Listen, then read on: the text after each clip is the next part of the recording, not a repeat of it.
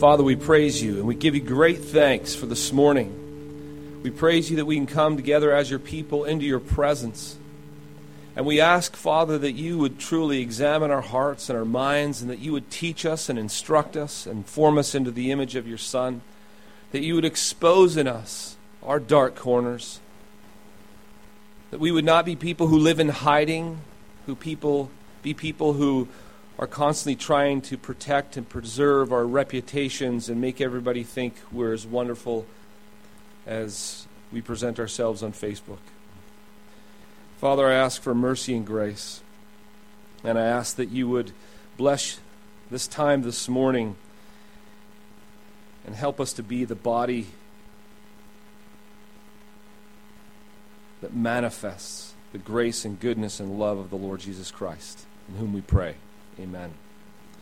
Proverbs 18:21 says, "Death and life are in the power of the tongue, and those who love it will eat its fruits." Last week we talked about building one another up in love, building one another up, encouraging one another, spurring one another on. And this week we're going to be talking about the other end of the spectrum in regard to how it is what we use our words. The Proverbs talked about the words and its power. How much power lie in the tongue? Life and death.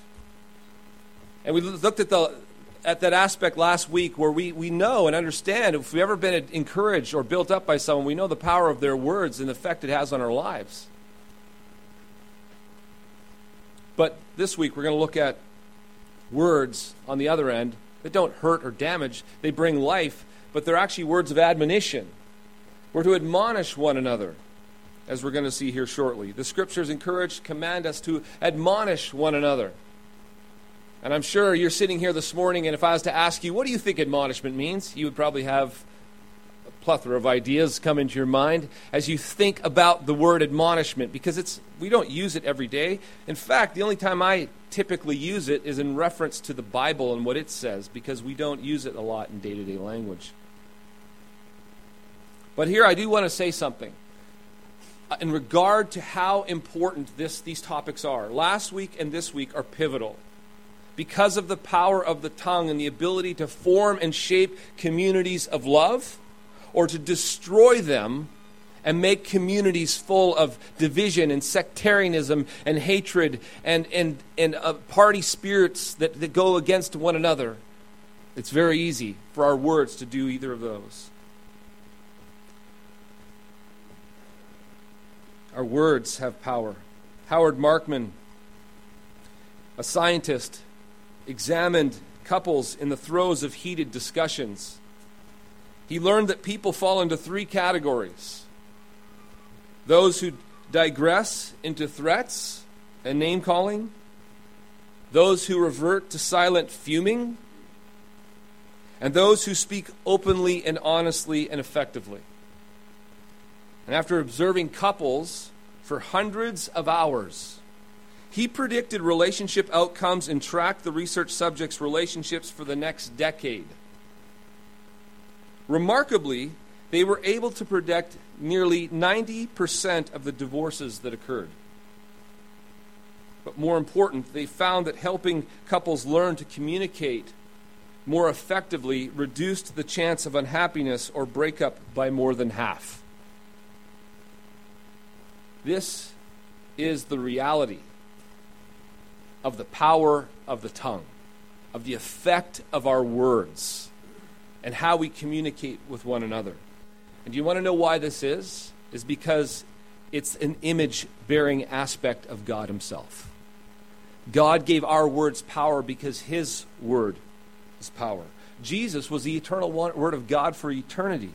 And we know that the words of God, Jesus' word, the word, created worlds, planets, stars, galaxies, creatures, humans. God spoke, and it was. Now, nobody has power in their word like God. If God says, let it be, it will be. That's how much power his word has. And in fact, he's given us in microscopic scale, down into this little human aspect of life, he's given us each some power with our words. Proverbs says, death and life are in the power of the tongue. And sure, we can't create a cosmos, but we can create a loving community. God has given us power in the tongue. And so this morning we're going to be talking about a tougher side of communication. The side of communication that's absolutely necessary, because if you've ever been in a relationship with somebody, one of the things that you'll notice is that there's conflict. Sorry, guys. Yeah, it happens. We sin against each other, and we have a will that desires one thing, and you'll find that when you get next to somebody who has a will who desires something else, that clashes. And then it's what you call conflict. And then if we do not know how to resolve that or work through these things or help one another or guide one another, we find ourselves in trouble. We'll find that each and every one of us not only do we need encouragement on the positive side, but we also do need plenty of admonishment, because we're fools. We need each other's help. We need one another. We're going to be looking at Romans 15:14, where it says, "And concerning you, my brethren, I myself am convinced that you yourselves are full of goodness, filled with all knowledge, and able also to admonish one another." So the question is, what does it mean to admonish one another? What does that mean? That word, again, it's a little bit of an archaic term. We don't use that a lot in everyday language. At least I don't. I don't hear other people using it either. But according to Strong's Exhaustive Concordance, which, having looked at a few of them, seem to flesh out the meaning of the word better than some other lexicons, the Greek word translated to admonish means to put in mind, to caution, or to reprove. Now listen to this. This is key. Gently. To put into mind, to caution, or to reprove gently. This is why I think the English word admonish is used. Because when you go and look up, why did they use admonish for this Greek word? It's because of what that word admonish means in English. If you go to the Merriam-Webster dictionary, the word admonish means, 1, to indicate duties or obligations. 2, to express warning or disapproval to, especially, as it says, especially in a gentle, earnest, and solicitous manner. Or 3, to give friendly, earnest advice or encouragement. I find that quite fascinating. And when I was reading this, interesting. Because you'll notice that both in the Greek and in the English word that we use to translate it, admonish has a lot to do with the temperament and the manner in which we speak. It's a big part of it. Whether we're giving advice, whether we're admonishing somebody in their duties, whether we're warning somebody or showing disapproval on a part of what somebody's doing. You know, a key factor in all of this, if it's going to be admonishment, it has a tone and tenor to it. It's gentle. It's friendly. It's pleasant, if you could ever imagine doing that in such a way. And now, this is interesting also, because it isn't a sharp rebuke. It isn't a hard reprimand. Because if you do either of those, you're not admonishing. That's not what it means. Those are a lot more direct, and they come with a lot more force. An admonishment should come across as a gentle and friendly, come across as gentle and friendly while pointing out the issue that needs to be addressed. That's the whole idea. So when you think of admonishment, what does it mean? You've got to have the tone and tenor in mind as well. That's pretty significant, I think. Because I tended, if you were to ask me prior to looking at this and studying it, I would have said, what admonishment is, it typically probably comes with frowns and scowls and a sense of sternness. When you admonish somebody, you get on them, right? That's admonishment. I kind of had that in mind, and I was shocked to find out that's not it at all. In fact, if you did that, you weren't even admonishing somebody. Because I think sometimes what we consider admonishment is more like harassment And it has nothing to do with the biblical idea at all. Just listen, I'm going to go through some of these passages of Scripture to show how admonishment or admonishing one another is used. And you can see in these different passages the flavor of this word coming out. Colossians 3:16 says, "Let the message of Christ dwell in you richly as you teach and admonish one another." Now here's the good part. This is how. "With all wisdom through psalms and hymns and songs from the Spirit." Now that's interesting, isn't it? If you can admonish somebody through singing, it clearly has nothing to do with attacking somebody or being harsh. If we're going to sing together, and while I'm singing with you, we're admonishing one another, that clearly has a sense of gentleness if I'm admonishing you. I guess because we're singing together the words that exhort us or instruct us or tell us in what we ought to do, and we do it together and we're singing and everything's great. There we are, admonishing one another, apparently, according to Colossians 3:16. That's a surpriser. But then there's a couple of uses in the Scriptures where it comes across, at least on the surface, to be more harsh. 2 Thessalonians 3:15. It was read for us this morning, that larger section of it. This is just that one place where it says, "If anyone does not obey what we say in this letter, take note of that person and have nothing to do with them." No, I'm sorry, this is not the same one we read this morning.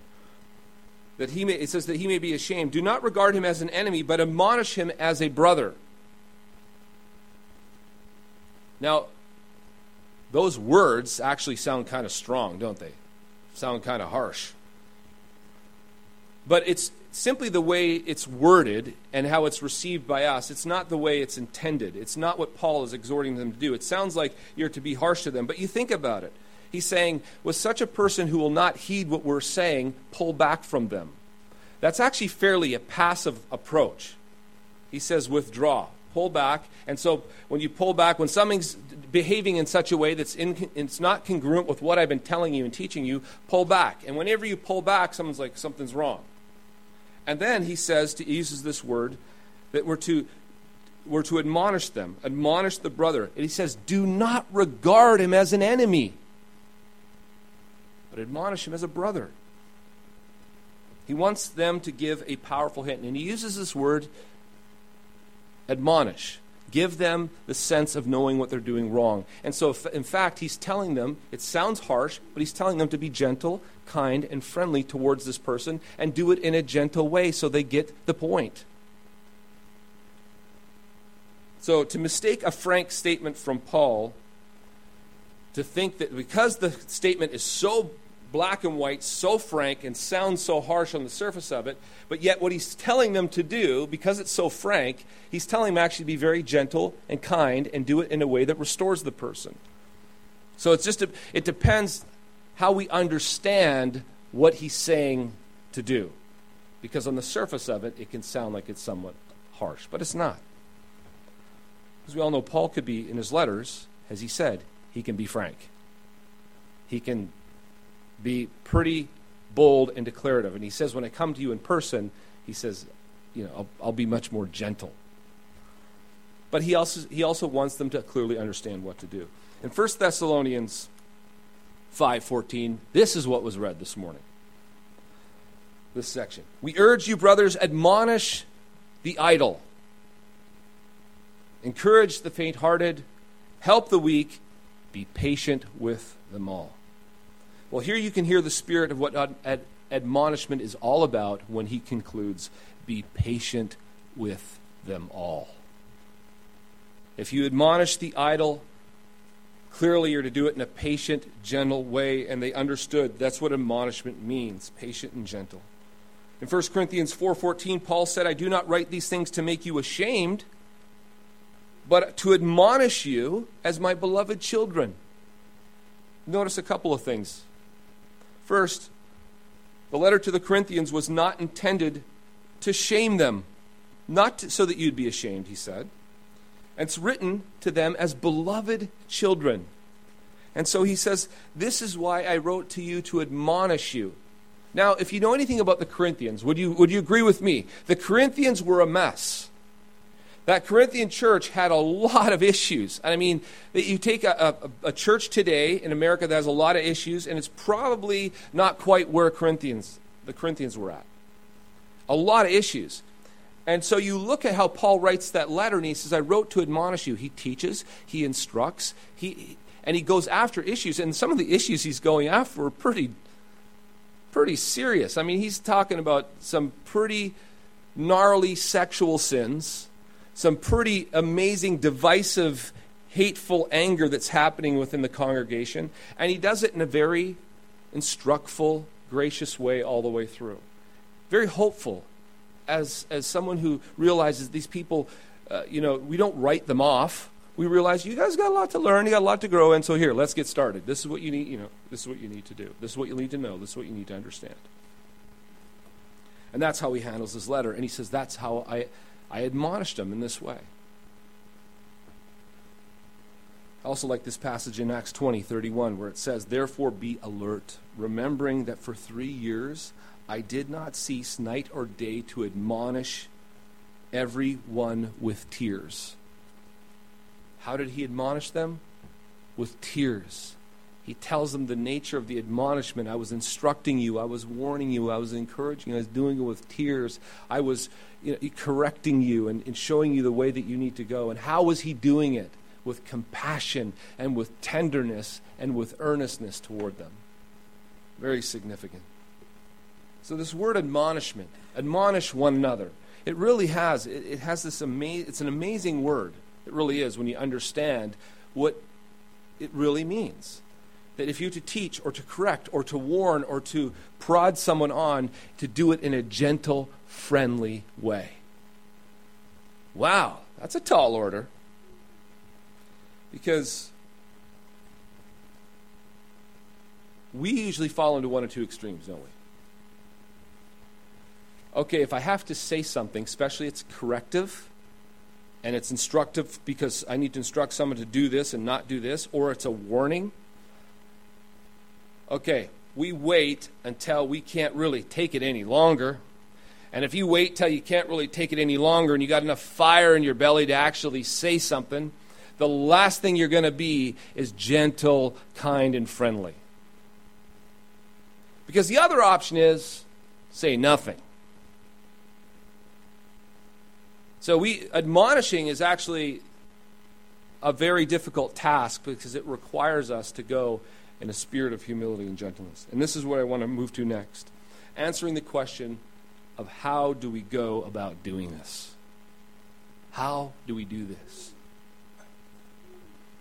Well, I want to say before I get into this section, just a little caveat here, that this admonishing one another isn't something that I expect us to do as a body like today or tomorrow or the next day.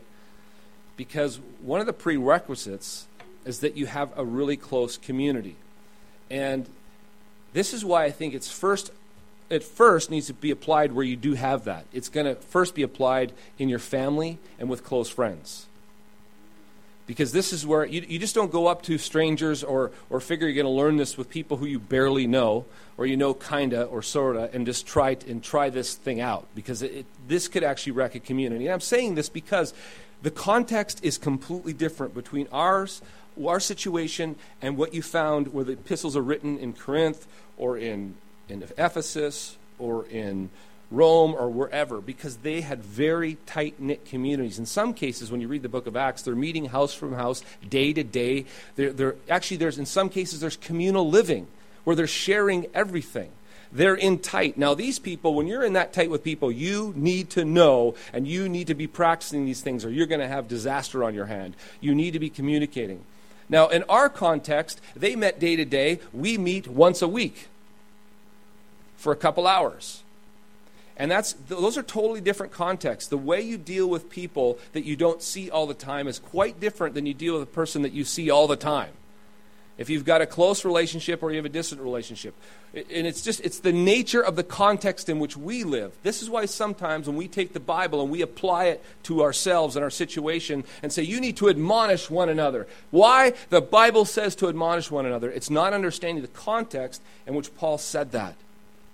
Because these are people who are living in very close community, even day-to-day living and interacting all the time, and they have close relationships. And you know when you have a really close relationship, you have stuff that you need to talk about and deal with.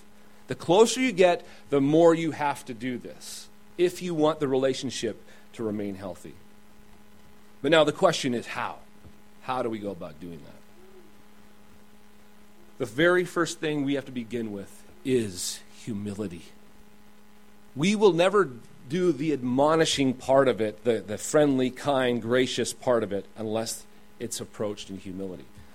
Galatians 6:1, which Mike read for us this morning, it says, "Brothers, if anyone is caught in any transgression, you who are spiritual should restore him in a spirit of gentleness." If anyone in any transgression is caught, how? What's the spirit in which you should approach them or deal with it? Gentleness. And then look at what he goes on to say. "Keep watch on yourself, lest you too be tempted. Bear one another's burdens and so fulfill the law of Christ. If anyone thinks he's something when he is nothing, he deceives himself." This is all about the spirit in which you do this. First of all, gentleness. Second of all, understand that if you think you're something, this is the humility part. If you think you're something and you realize that you're not so much something, you're nothing, you deceive yourself. And realize one thing, you could easily be doing the very same thing they're doing. This is why you're to be careful. The only difference between them and you is what? Grace. That's it. It's not you. It's not like you're special and you have it all figured out and I don't know what's wrong with them. They're totally messed up.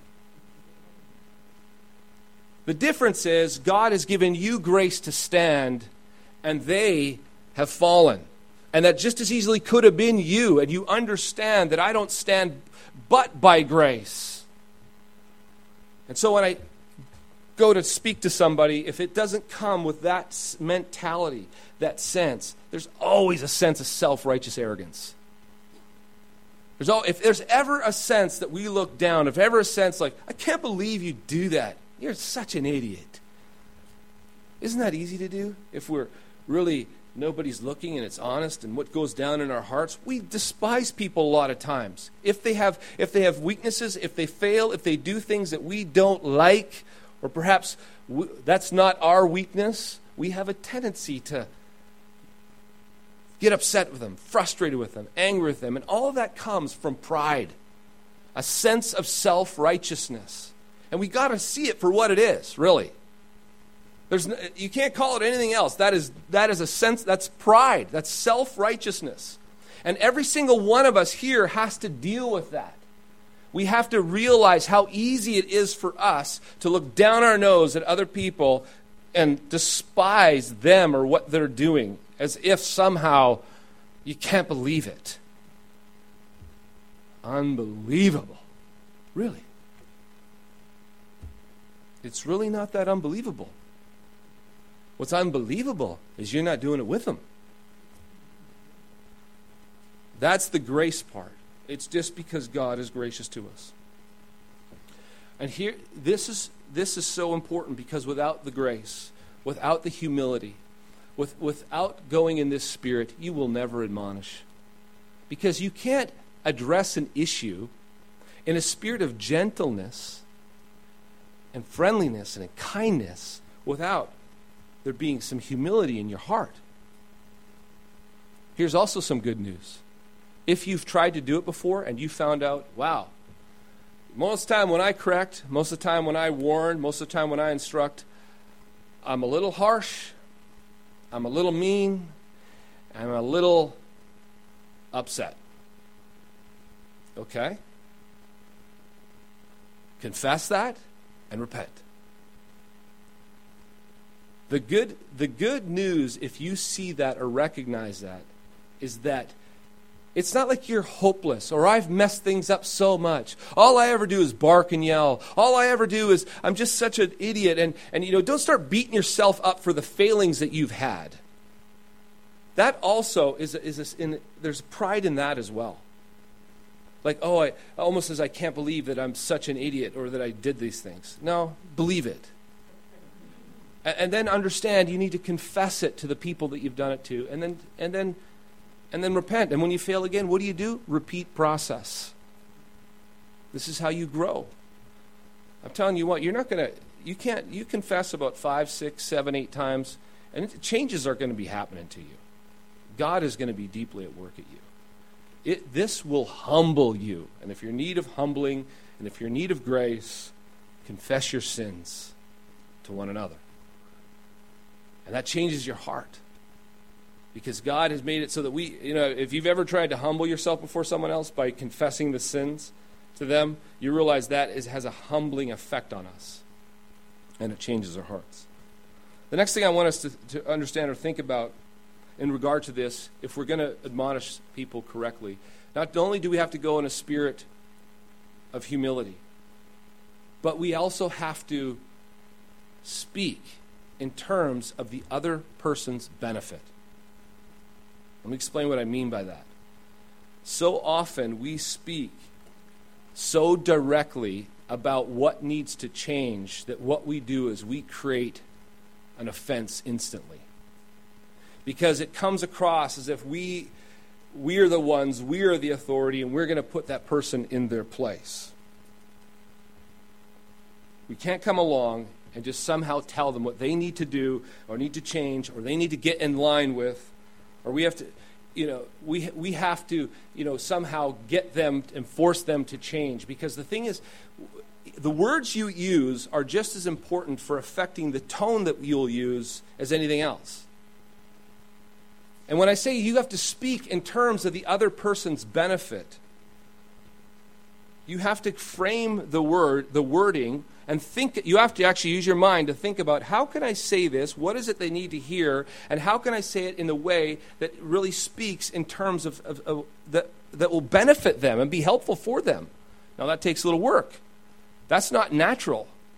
You actually have to engage your mind a bit and think about this.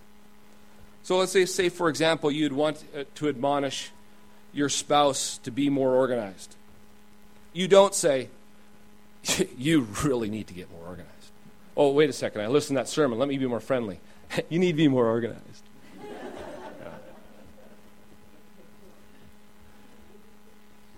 So that is not phrased in any way that's of any benefit to them. It's condescending to them.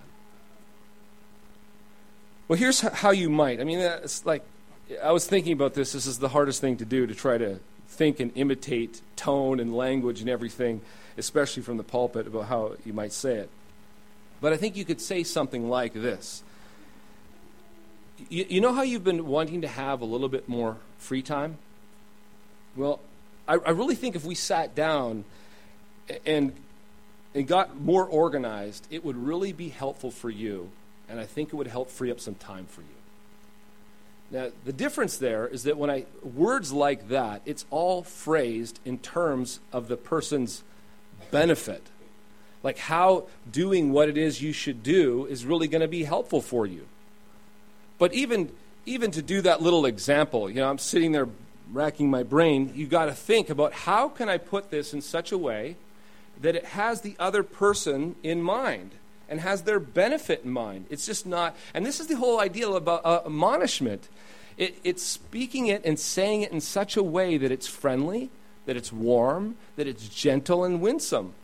And so if you're going to think about the other person in a loving way, and you want to admonish them in a particular direction, you have to say it and speak in ways that where you think of their benefit. But that takes some work.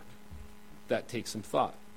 And if you ever think you're going to gunsling it, and you're going to go in there without some thought, without some preparation, and I'm going to try this admonishment thing, you're going to find out that you will fall right into that old usual rut that you always have, and you're going to say the things that you usually say. You're going to push those buttons that you usually push and come away and say, now I tried the whole stupid admonishment thing and it blew up in my face. Well, no, all it did is give you a really good lesson on what not to do.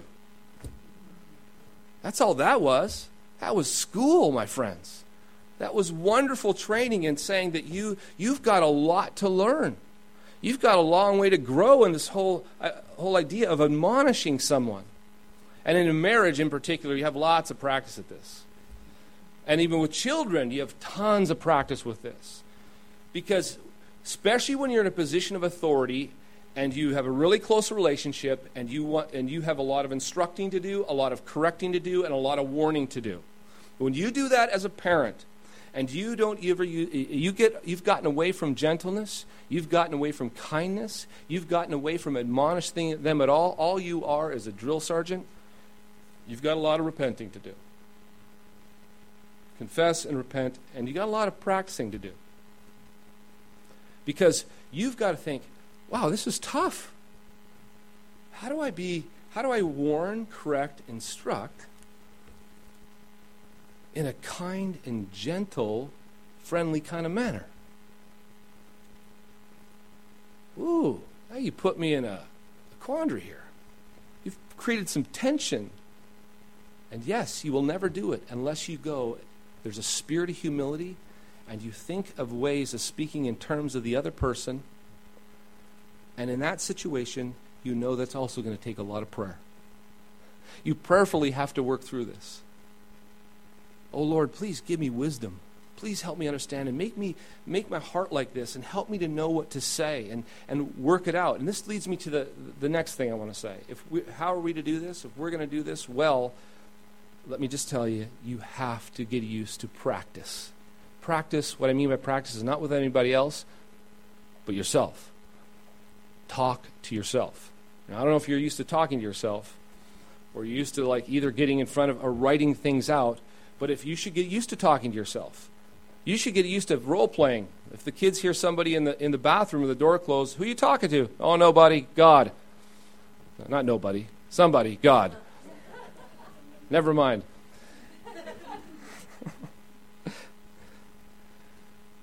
Because if you think for a moment, and this is our lazy tendency, this is what we think, that we're called to do something, and we know, okay, we need to go do it. So we're called to do it, we do it, and what do? We do it and we fail, and we commit ourselves to never doing it again. That's a fool's game.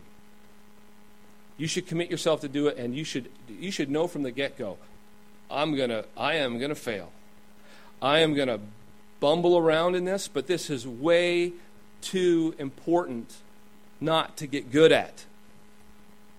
And I will guarantee but I found people so many times, if you do something doesn't work out for you, and you do something and you fail and you stumble, do you like to do that again? No. What do you normally conclude? Let's never do that again. That's the saddest thing. Because all you got when you failed and you stumbled was a wonderful, wonderful lesson. You're growing. You're learning. This is the process. This is the way. And this is why also it does get much better, and you do get much better at it when you practice, when you prepare. I know any time I've tried to walk into a situation where I knew that was required gentleness and kindness and patience, but you had to be direct. I mean, I can't tell you how many times I'd go over these scenarios. I would be practicing. I'd be thinking about what the responses, and I would talk about how I'm going to set it up, how I'm going to say the first words, and what I might say. And it's not just me practicing; it's me practicing and praying, saying, "Oh God, please help me." You're going into a situation where anything can happen.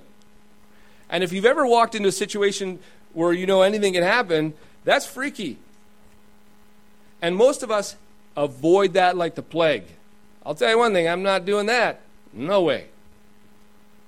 Well, the most beautiful thing that I've recognized is as you prepare and as you pray and as you seek the Lord, it's Proverbs 19:21 puts it, many are the plans in the mind of a man, but it's the purpose of the Lord that will stand. He does things and He works. When we walk in by faith, trusting Him, we've prepared, we've made many plans. We've thought through, we've prepared, we've planned, but we prepared our heart. We prepared our words. We prepared everything we're going to do. And we walk in knowing that at that moment we walk in, we have to trust the Lord. It could go in any direction, and the Lord goes before us. And he works it out. And sometimes you walk away and think, I don't know how that happened, but that turned out amazing. And God was in it from the get-go. I saw his hand. I saw him work. I saw him move. He helped me. He helped the person. It's like we actually communicated. And it was amazing. And we got down to the root of the issue and we dealt with it. And I feel like there's some forward progress. In that situation, I tell you, when that happens, that also is very encouraging. So as we do this, as we admonish one another, especially as we begin practicing in our homes with one another, we have to realize this, that unless we have a spirit of humility, it's going south. Unless we think about phrasing things and speaking in terms of the other person, it'll come across as condescending. And unless we spend time practicing and going over it, we're playing the fool's game and thinking that we're going to be able to just wing it and sling it at the time. It's not going to happen. Not only that, if we don't prayerfully do this and prayerfully prepare and looking for God to be in it from beginning to end, it also is probably going to derail on us.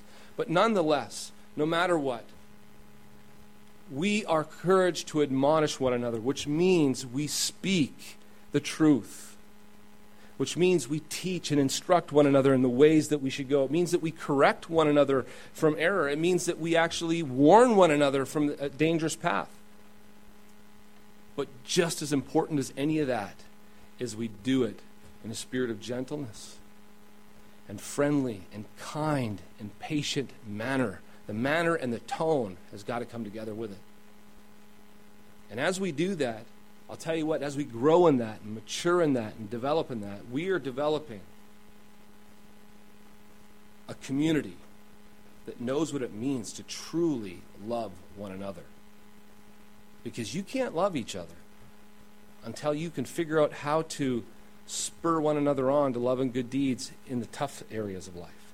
You can't love one another unless, if there's stuff that needs to get dealt with that's between two people and it gets resolved and everything gets reconciled. You can't. Loving one another, and the closer you get to people and the more intimate you get, this is one of the most important skills in all of life that you could possess.